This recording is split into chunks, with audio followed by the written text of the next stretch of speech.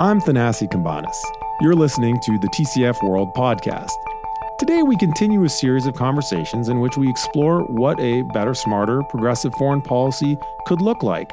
Today, we're going to drill down into the question of Iran, the crisis and risk of war we face today, how better to manage the questions Iran raises in the future, and what a smarter, better United States policy toward Iran could look like. We've got two guests today. We have Ariane Tabatabai, an associate political scientist at the RAND Corporation, joining us on the line from Washington, D.C., and our colleague Dina Sfandiari, a Century Foundation fellow who's calling in from Switzerland. I'm Thanasi Kambanis, and I'm in New York with Michael Wahid Hanna. I want to start today by asking you about the current moment of crisis that we find ourselves in.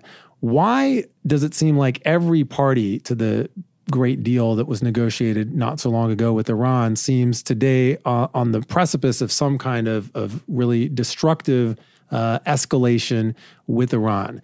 Dina, can you explain to us what the risks are and why we're at this moment? I think the biggest risk is obviously a risk of military confrontation. And I think the reason why it's high today is because there no longer exists any channels of de-escalation between Iran and the US like it did under the previous administration.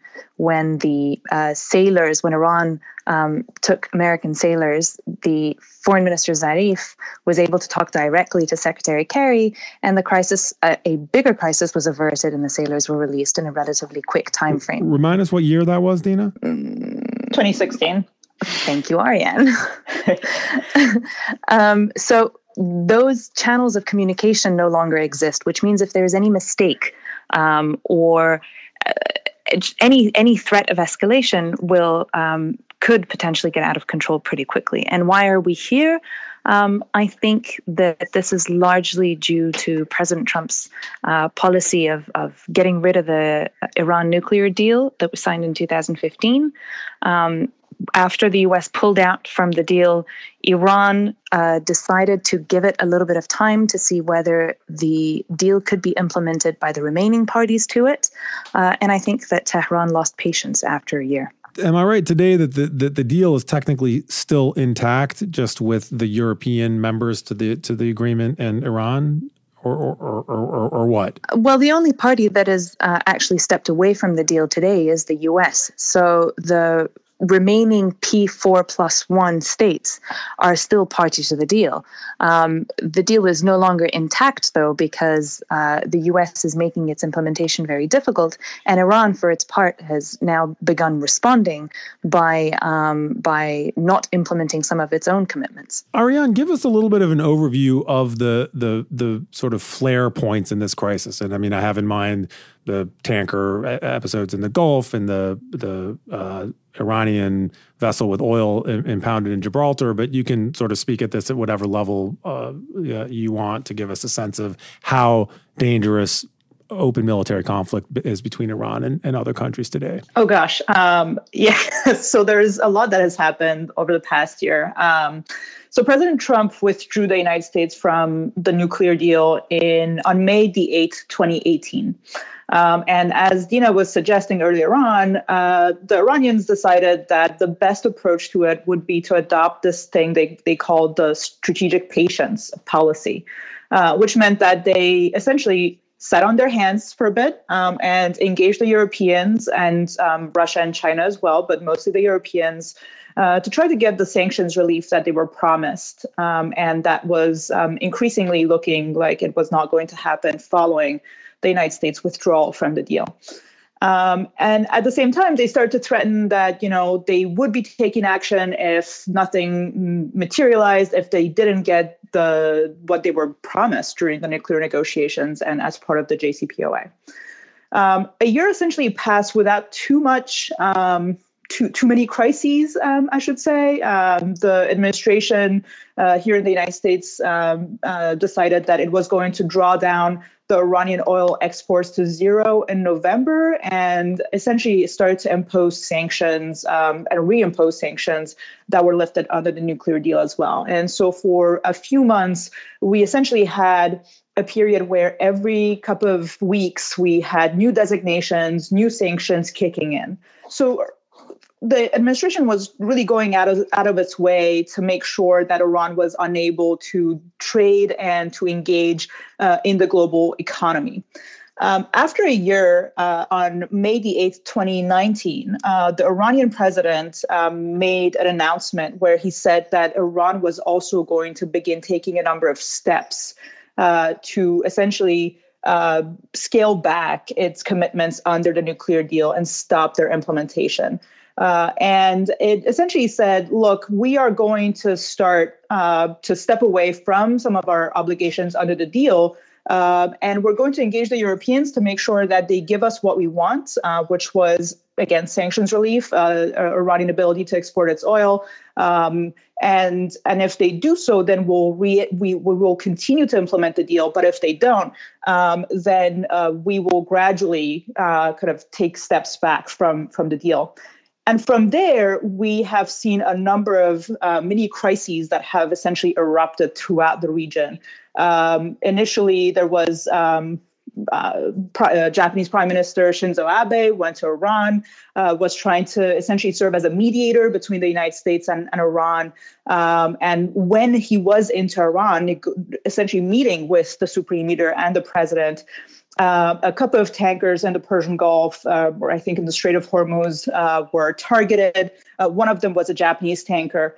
And Iran denied, of course, that it had anything to do with it. At this point, the U.S. government, as well as other governments, have said that Iran was behind the attacks. There was also the downing of a drone in the Strait of Hormuz a few weeks ago. A United States drone. A U.S. drone, correct? And this was not a little drone like the ones we're used to seeing in strikes. This was a large surveillance aircraft that was quite complex and expensive, and of which only a small number exist, right? Yes, and expensive is actually something to highlight because that was one of the major sort of issues in the United States was, this was an expensive drone. We should be retaliating for its downing. So there's been a lot of back and forth about what happened there. The Iranians said that the drone had entered their airspace, and so they shut it down because it's actually a surveillance drone. And so they said that the drone was spying on Iran. The United States, of course, says that the drone was not in Iranian airspace. And so it sort of saw that attack as a provocative action. And so there's been a lot of back and forth there as well about what happened. We came very close to the United States launching a strike on Iran following that incident. President Trump, shortly after, it was leaked that President Trump was going to authorize a strike on Iran, but then he has decided to pull back because, as he put it, there would be too many Iranian casualties, and he didn't want to get to that point. Dina, tell us under what scenarios we could see the type of escalation we're experiencing now lead to direct conflict. What does a possible war scenario look like? I think that the main scenario where we would end up with some kind of military confrontation is if a mistake happens or there's some kind of miscalculation by both sides, and one side doesn't understand an action taken by the other, and that leads to conflict. So are we talking about hot war in Iraq, in the Gulf, a tanker war? What are the actual scenarios? Well, the most important point is that there is no likely scenario where a military confrontation will remain limited. If there is any kind of direct attack on Iran, airstrikes, for example, on Iranian nuclear facilities, then Tehran is going to have to respond. Now, Iran is not going to be able to obviously target the U.S. soil, but what it will do is either respond and target U.S. positions in the region, or target U.S. allies and friends in the region. I think what's more likely is that it will use or rely on some of the groups and the proxies that it works with in the region and have them target U.S. positions in the region. And Iran itself will retaliate by striking, for example, at any kind of facility in one of the Gulf Arab states. And in fact, Iran has said that this is what it's likely to do. So we're talking about Iraqi militias attacking American targets or Hezbollah attacking, and then maybe oil facilities in the Gulf. Does that then lead to Gulf countries and Arab countries also striking back? I think it would be really difficult for them not to. They would have to defend their own interests, and if Iran carries out strikes on their countries, then they're going to have to retaliate in some way or another. And I think that they are much stronger militarily now than they were perhaps 5, 10, 15 years ago, giving them the option to actually strike back at Iran, which means that the region would effectively be dragged into military confrontation and turmoil for the foreseeable future. Affecting all the most important oil producers in the world. So that's why we care about this crisis. Absolutely. I don't think that there is any country in that region that will remain unaffected by military confrontation. Ariane, just a bit of follow-up, perhaps for those less initiated in the inner workings of the JCPOA, but a question about the European ability to sustain the deal, or the P4+1 ability to sustain the deal without the United States. Why is that so difficult? Why are those countries not able to meet the Iranian expectation about what they would get out of the nuclear deal? Well, there's a few different things here. I think there's a number of layers. One is that the Europeans have really had decades of following the U.S. lead on a lot of these issues. The United States has traditionally led non-proliferation and arms control agreements, and the Europeans have sort of followed. And so this is really one of the first times when they have been tested as a leader in this context. And so it's a bit of a learning curve for them to step up. The second issue is that they have their own interests, which are, on the one hand, to continue cooperating with the United States. They may not like a lot of this administration's policies, but they have to live with them. And ultimately, the relationship with the United States on a security, military, political, and economic level is much more existential. It's much more important to EU and EU member states' interests than the relationship with Iran. So they're finding themselves in this place where they want to preserve the JCPOA. They see it as very important to their own security and on some level to their economic abilities to work with Iran. But they also don't want to and cannot afford to lose the United States as their greatest ally, essentially. There's also the U.S. economic reach. For better or worse, the United States has this incredible is an incredible economic powerhouse, and so it is able to actually get states to do what it wants through economic means in ways that other countries cannot. So just to end this section of our conversation, I want to ask you, you went over some of the details of all the points of tension, and I want to ask, because this is a question in a lot of people's mind, sort of whose fault is it? And how much should we understand this as being sort of poor Iran backed into a corner by Trump's sort of aggressive moves? How much of this should we understand as Iran being a bad faith spoiler actor in the region? And if you could each, Dina first, take like 1 minute to give us that analysis before we move on to the next section. I think on this particular issue, it was clearly the United States' fault. Now, that's not to say that Iran is not a nefarious actor in the region and doesn't have problematic policies. For sure it does. But on this particular issue, Iran continued to implement the deal. The IAEA, the organization charged with checking the implementation of the deal, has now confirmed, I think, 15 times that Iran was implementing the deal. So the nuclear deal was doing exactly what it said on the cover. It was constraining Iran's nuclear program. Today, Iran's nuclear program is not being constrained as effectively because the United States walked away from the deal and is effectively trying to prevent the remaining countries party to the deal from implementing what's left of the agreement.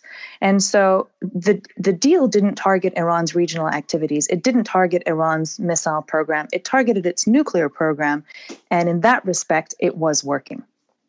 Yeah, I largely agree. I think that a year ago, the Europeans presented President Trump with the opportunity to keep the JCPOA and to build on it and to address areas of concern that are shared between the United States and the Europeans, including Iran's missile program, including regional activities. And the administration essentially said, no, we're going to walk away from the deal and we want a big for big sort of deal. And we will get that without the JCPOA serving as its basis.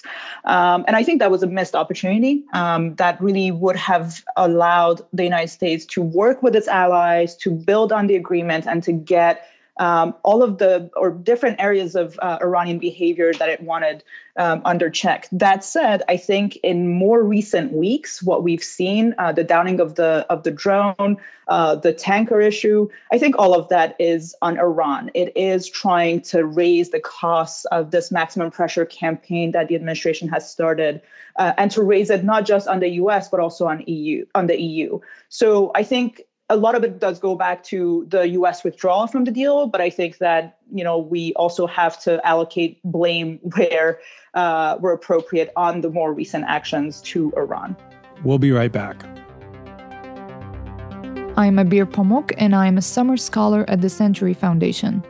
I am a nonprofit professional from Aleppo, and I worked in Syria during the war delivering humanitarian aid to children.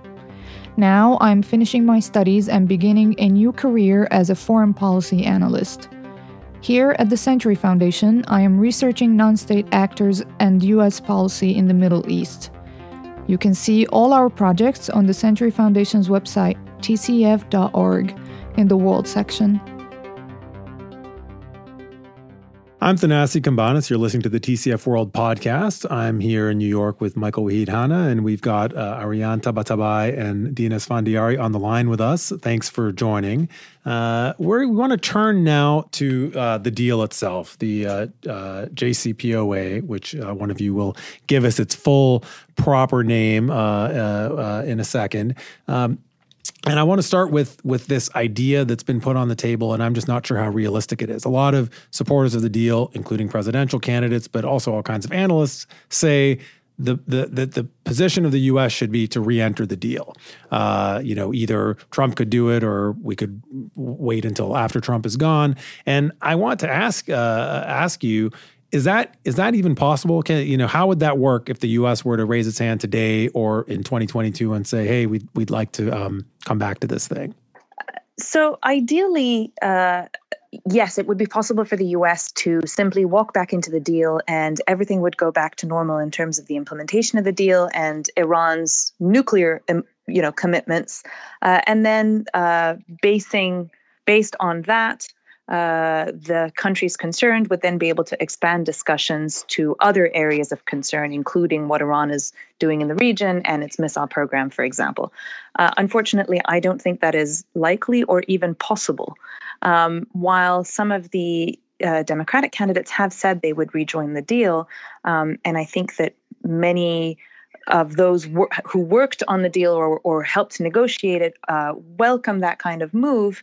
I firstly don't think it would be possible, although the deal doesn't mention anything in terms of exiting and getting back into it. And actually, the Iranians, interestingly enough, do not simply want the United States to rejoin the deal, because they now say that being a party to the deal is a privilege, because it gives you access to mechanisms such as the dispute resolution mechanism, and that would effectively lead to, the ability to call on the international community to punish Iran. And Iran doesn't want the U.S. to have access to that.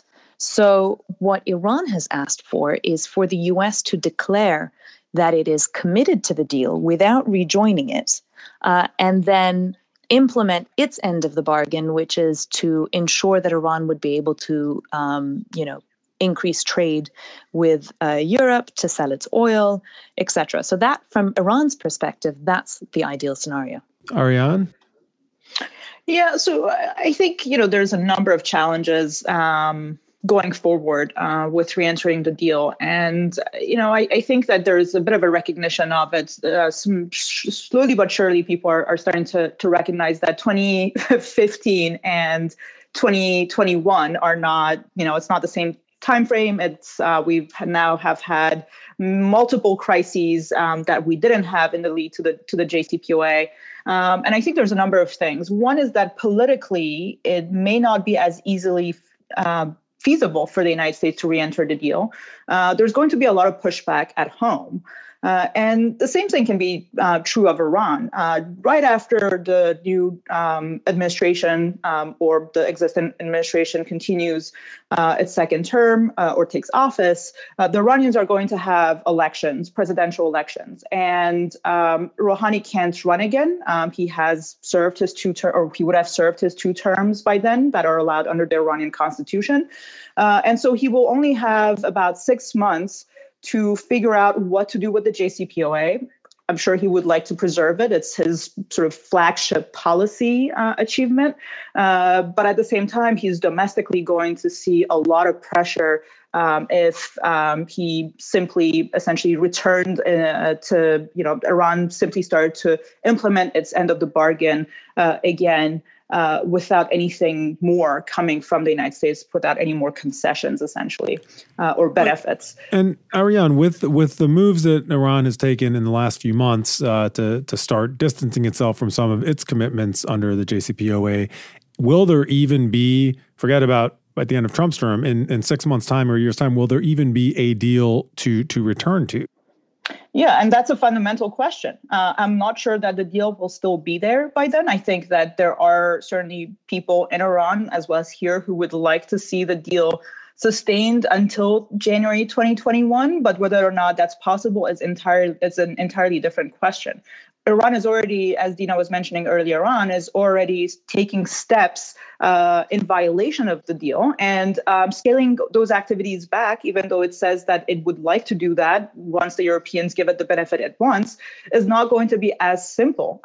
Technically, those steps are reversible, but politically, it's a lot harder to go back into full implementation of the deal for Iran. So I think that is one major question that needs to be addressed.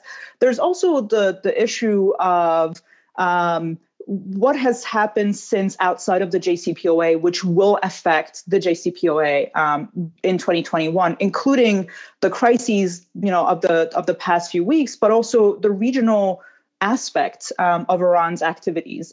It's a lot harder today to distinguish and to decouple the nuclear file from the regional file as it was in 2015 when Iran wasn't where it is today. It's an interesting thing to think about. When Obama's team was negotiating this deal, they very consciously set aside other issues and said, we're going to focus on this one priority. And then afterwards, we can talk about Iraq or Syria or Yemen or rockets. But looking at the region today where, there's plenty of bad actors, and I don't single out Iran alone, but Iran has a lot of culpability on its hands from signally its destabilizing moves in Syria and its approach to Iraq and its role in the Yemen war. All of these things are just those 3 alone are major serious issues, and it's very hard from the perspective of someone who supported the deal and who supports de-escalation and in general avoiding the prospect of war with Iran, at the same time to say, geez, Iran's doing a lot of really problematic, troubling things, and we can't just say the only thing that matters here is the nuclear program. Can I add to that? I think that the other problem is that actually Iran and the U.S. have made it difficult to decouple it because they have brought in the regional context, their relationship, and a range of other issues into at the forefront of dealing with the nuclear deal itself. When Iran targets tankers from neighboring countries in the region, then it makes it, in retaliation for the U.S. walking away from the deal and for implementing additional sanctions, it naturally links the two together, which is why it makes it really difficult for Iran's neighbors to then completely ignore that. When the U.S. threatens Iran with military action as a result of shooting down a drone, for example, inevitably the fallout from such military action would affect the region much more. And in fact, I think Iran has made it clear that if such action was to be taken against it, then it would retaliate. It could not retaliate on US soil, so it would have to retaliate in the region.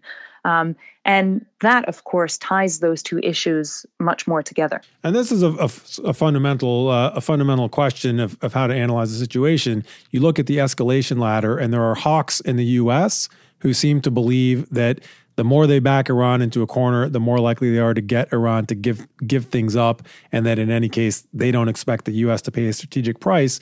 The other perspective, which I hold, is that in a escalation and an increase in conflagration, the region suffers, and ultimately U.S. interests suffer more than Iran. But I'm curious, as Ariane and then Dina, how you see that escalation ladder playing out to the benefit or detriment of either side. Yeah, I mean, I think, the maximum pressure campaign has essentially shown that this is that this narrative that if we back a country into a corner and just seek capitulation by that country, then, we're demonstrating strength and we're meeting U.S. National interests and objectives. That's a fallacy. The maximum pressure campaign, including the designation of the IRGC as a foreign terrorist organization, has shown that, this sort of symbolic muscle flexing is not going to get Iran to actually dial down its nefarious activities. It's going to dial them up. The more it sees itself backed into a corner, the more it's going to lash out, as we have seen over the past few weeks. So I think there's, the idea that by showing credibility, by showing force, we can get a country to completely change its mindset, to stop thinking about its national security interests and objectives the way it has been doing for decades is just completely wrong.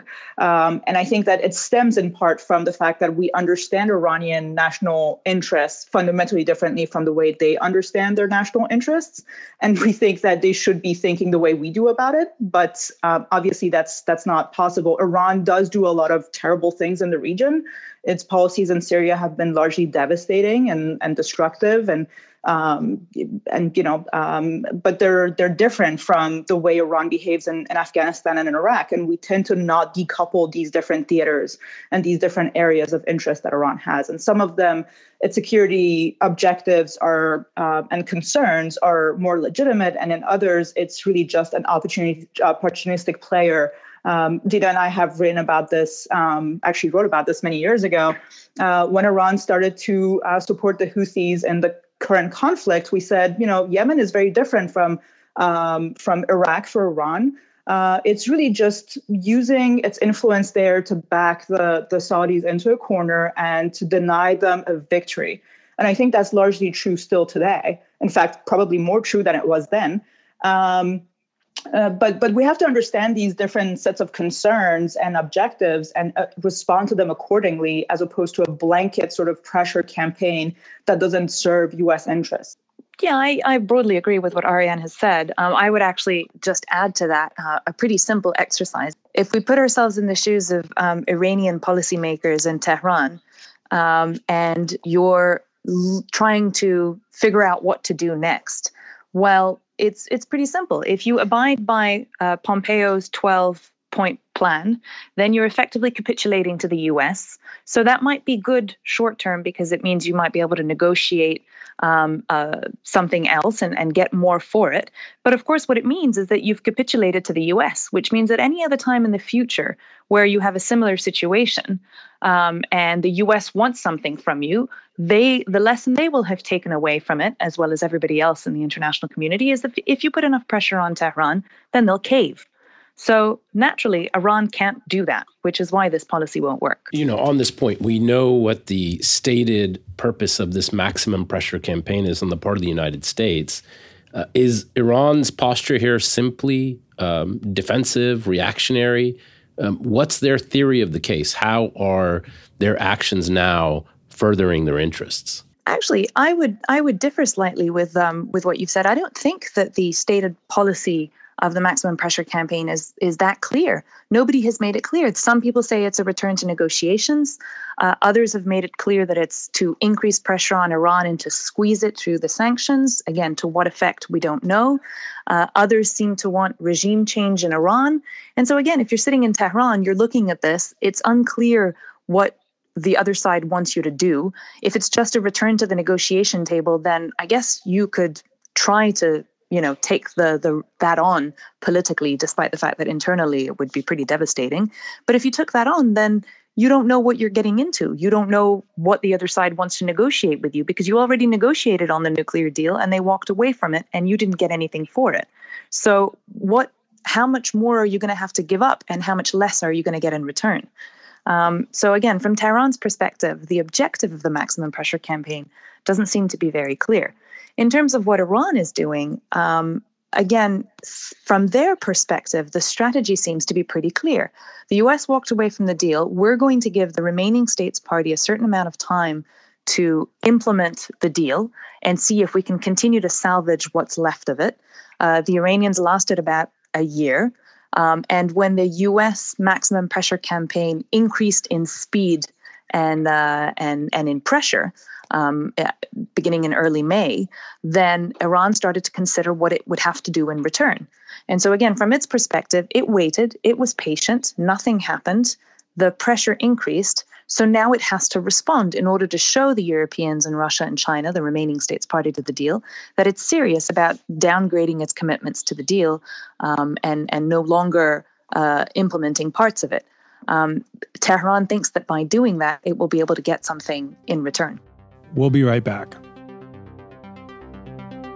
At a time when the focus of politics is on being the loudest voiced and not the most informed, the Century Foundation delivers thoughtful, evidence-based policy leadership with purpose. And we've had a lot of practice at it, 100 years in fact. I'm Michael Wahid Hanna, and I work on U.S. foreign policy and Middle Eastern politics, carrying on a tradition that TCF's founder began in 1919. Our approach is simple. We sweat the details, doing the hard work today to ensure policy progress tomorrow. In the century ahead, we'll continue to prioritize rigor over reactivity, elevate the best ideas and most diverse voices, and never lose sight of what it takes to make an impact. If you want to help write the progressive headlines of tomorrow, support us today. This is the TCF World Podcast. I'm Thanasi Cambanis here in New York with Michael Wahid Hanna, joined on the line by Ariane Tabatabai from Washington and Dina Esfandiari in Switzerland. We're talking about Iran, the crisis with the U.S. and the rest of the world, and what could happen next, how it could be better. So in this last segment of the conversation, I want to ask our guests to turn toward that future, and the future could be now or the future could be 2021. But I want you to sketch out for us what given where we are now, what a smarter U.S. policy could look like. What's actually possible and plausible, what's desirable, what could America do right with Iran? The first step is to try to demystify Iran. We tend to again, try to couple all of Iran's activities under this sort of banner of nefarious Iranian behavior. And there is a lot of that, but there is also areas where Iran just cannot stop the way it's doing things. It cannot change its current behavior because that's what its actual national security interests dictate. And if you look back to decades of Iranian foreign policy, and decision-making going back to before the revolution, it becomes more apparent where those areas are, right? In Afghanistan and Iraq, Iran has a number of legitimate concerns, and it's pursuing those. In other theaters, it is really just opportunistically trying to leverage chaos and a lack of opportunity and conflict to its own advantage. And so the first step is to kind of try to decouple all of this and understand where Iran's legitimate concerns are, where we may not be able to get Iran to take a step back from what it's currently doing, and where, we really need them to actually scale back their activity. The second thing is that I think, this administration specifically has focused largely on sanctions as the only tool of foreign policy vis-a-vis Iran, and potentially other countries, but we're focusing on Iran here. A better way to look at and think about getting Iran to essentially change its behavior would be to think about other tools that we have at our disposal. And you have to use all these different mechanisms at the same time and in a smart way in order to get the objectives and the outcomes that you want. What are those better or other tools in addition to sanctions or the threat of violence, which is another one that's often on the table, it seems? Yeah, well, so you have a range, right? You have diplomacy, you have multilateral diplomacy, you have bilateral diplomacy, you have obviously sanctions, political pressure, just sort of simple naming and shaming, all the way to military threats. So there's a range of tools that are available to the United States. We just seem to be picking one or two right now and focusing on those, and then ignoring everything else. So I want to put something out there, which I think is important as we think about how to do this better. A sad lesson that I take from the years during which the deal was being negotiated is that acting like a patient realist in good faith with Iran doesn't pay off as well as it should. So I believed, or I found convincing the Obama administration rationale that essentially Iran does have a sphere of influence, and the U.S. shouldn't contest every single foothold that Iran has. Some of the things you just mentioned, Ariane, Iran's interests in Iraq and Afghanistan, and that in general, even if there are things we don't like, we have to acknowledge reality, and Iran has a certain amount of power, and we can't just fight everything they have and everything they do. And I think a bitter lesson one can take from those years pre-Trump is that when Iran was given a lot of breathing room on these other issues, it ramped up its spoiler-like behavior in Syria, in Iraq, in Lebanon, in Yemen, and it did not act like a regional power that was being treated with respect and toleration by the United States. And that I find dismaying, because I've always argued, if the U.S. just acts more respectful of these troubling but actors that have some legitimacy nonetheless, that those actors will then behave in a more responsible way. And I don't think that's how it played out. And I think that's a tough lesson to take, because right now Trump is sort of taking the worst possible actions in a lot of these confrontations. So it's easy to say, like, what should we do? Well, not that, because that's like, maximum pressure, the worst possible approach. Okay, great. That's the worst possible approach. What's a good approach, given that we had what seemed like a good approach and it didn't yield dividends? And let me just add one little bit to that, and that is, if Iran sees the end point of all this as they're becoming the regional hegemon with a diminished American role, if that's the end goal of all this, is there really a way to negotiate positive outcomes at a kind of smaller or more tactical level, if those are the stated aims? And maybe those aren't the stated aims, but it seems as if that's the desired endpoint from my perspective. I think from Tehran's perspective, that endpoint, while perhaps desired, I think they're also very much aware that it's not likely to happen anytime soon. I think it's normal that any country would want to be a regional powerhouse and hegemon. And I think there are a number of others in the region that feel the same way. So, of course, Iran wants it. I don't think that disqualifies it from being somebody that the West and the U.S. can negotiate with, because Iran knows that it faces a number of other adversaries in the region that are significant, to put it mildly. So the U.S., Saudi Arabia, today the UAE, and that's just in the Persian Gulf region. So it's not even going beyond that. So I don't think that disqualifies Iran from having negotiations with the others. In terms of what would be a desirable way forward, I think that actually negotiations and dialogue have proved to us that actually they've been quite effective. Now, granted, Iran's activities in the region did not improve. I totally agree on that front.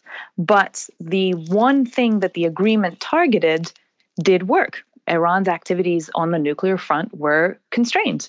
And so clearly, dialogue with Iran does lead to desirable outcomes. It's just painful and it takes a long time, but ultimately it worked. And so I think that if the U.S. were to set up a scenario like the Europeans did, where right after the deal, they set up a high-level political dialogue with Iran to discuss a range of issues from, discussing problematic aspects of Iranian policy like human rights in Iran and its regional activities, to more positive things like trade with Iran and educational exchanges with Iran. I think that kind of dialogue and just, being face-to-face would be really, really useful for U.S. policy. I also think that they should set up channels of de-escalation, much like the U.S. and the Iranian Navy have in the Persian Gulf, but that should be expanded to include a range of other areas of operation. So is our next talks with Iran, whenever they come, are they going to have to be much less ambitious than the talks that led to the JCPOA? Are they going to be about creating red lines and these kinds of de-escalation channels rather than about more broadly ambitious things like calming down the regional competition between the UAE, Saudi on one hand and Iran on the other, and normalizing with the U.S. and Europe? Normalizing with the U.S. is probably not going to be top of the agenda anytime soon, largely because it's not desirable from a domestic perspective in Iran, but in the US as well. But I actually don't think it should be less ambitious than the nuclear deal. I think it should be equally ambitious, the nuclear deal, as long as it dialogue with Iran covers particular areas of interest. I think that you can have dialogue on a range of issues in parallel to one another. And things that are particularly problematic, like, for example, the range of Iranian missiles, you could have more technical discussions on that and hopefully come to an agreement.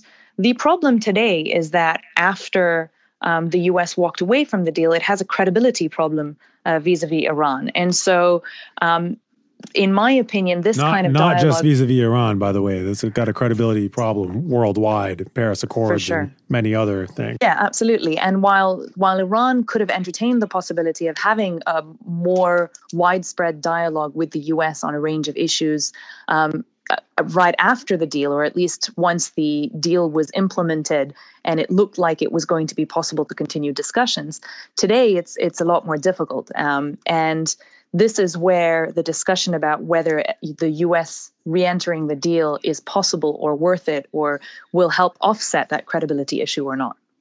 Ariane? Well, I do. I mean, I agree with a lot of what's been said. I do think, though, that Iran inevitably will have to engage with the United States if it wants to come out of the situation it is in currently, which, I don't see as sustainable. Iran may be able to kind of get itself to 2021, but should President Trump get a second term in office, or even if he's replaced by a different administration, Iran will have to inevitably engage on a range of issues. And here's the thing. The thing is that, the 12 points that Secretary Pompeo laid out are very specific to this administration. But the general points, the general ideas behind them are actually shared by both Republicans and Democrats, with maybe a few exceptions here and there. So Iran's ballistic missile program, support for terrorist groups, regional interventions, and human rights, which is not actually explicitly laid out in the 12 points, all of them are things that both sides of the aisle see as challenging for U.S. interests and that they take issue with when it comes to Iran. So if Iran wants to get sanctions relief, if it wants to improve its economy, I think that inevitably we will see negotiations on some of those, if not all of those points. What does that negotiation look like? I mean, this is obviously speculative. It's probably looking, in some ways unrealistically too far into the future. But as Thanasi mentioned, the sort of disappointment with what the JCPOA produced. What is a realistic? What are the realistic topics of conversation? You've both mentioned ballistic missiles. But there was no budge on Yemen. What does an agenda look like that one could imagine producing at least incremental results? Well, I think if we're looking at the regional, I think we need to kind of separate these different issues in terms of negotiations. If we were talking about the regional portfolio, I don't see a sustainable process in which the regional players are not involved. In other words, I don't think you can just have the US and Iran sitting across the table and dividing up the region without any input from Saudi Arabia, the UAE, and potentially Israel and others. So whether they're directly involved, as I think the Persian Gulf countries would have to be, or if they're indirectly involved, as I'm assuming Israel would have to be, you have to have some sort of regional process. And the US and the EU would play a role in that, but it's not realistic to exclude them entirely. That was already a sore point in the JCPOA talks, and that was on Iran's nuclear program. On the missile front, I think that any kind of engagement would obviously have the EU more at the forefront than some of the other countries. They have more credibility on this. The range of Iranian missiles specifically is a big concern for them. But I think that whether or not they take place at the same time, or if they sort of happen in an incremental way has to be determined down the line.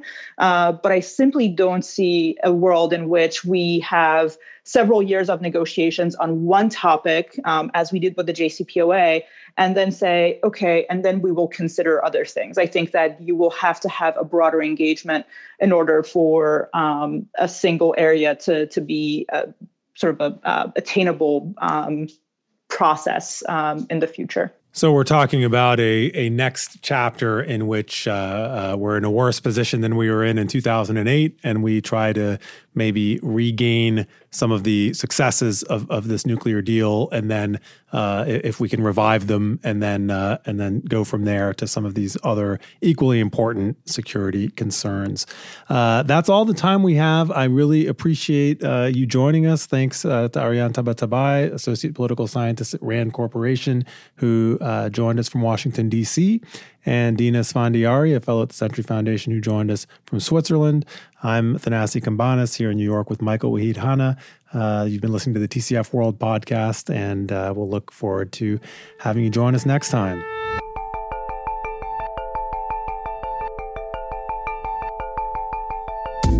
TCF World has been brought to you by the Century Foundation, a progressive public policy think tank that seeks to foster opportunity, reduce inequality, and promote security at home and abroad.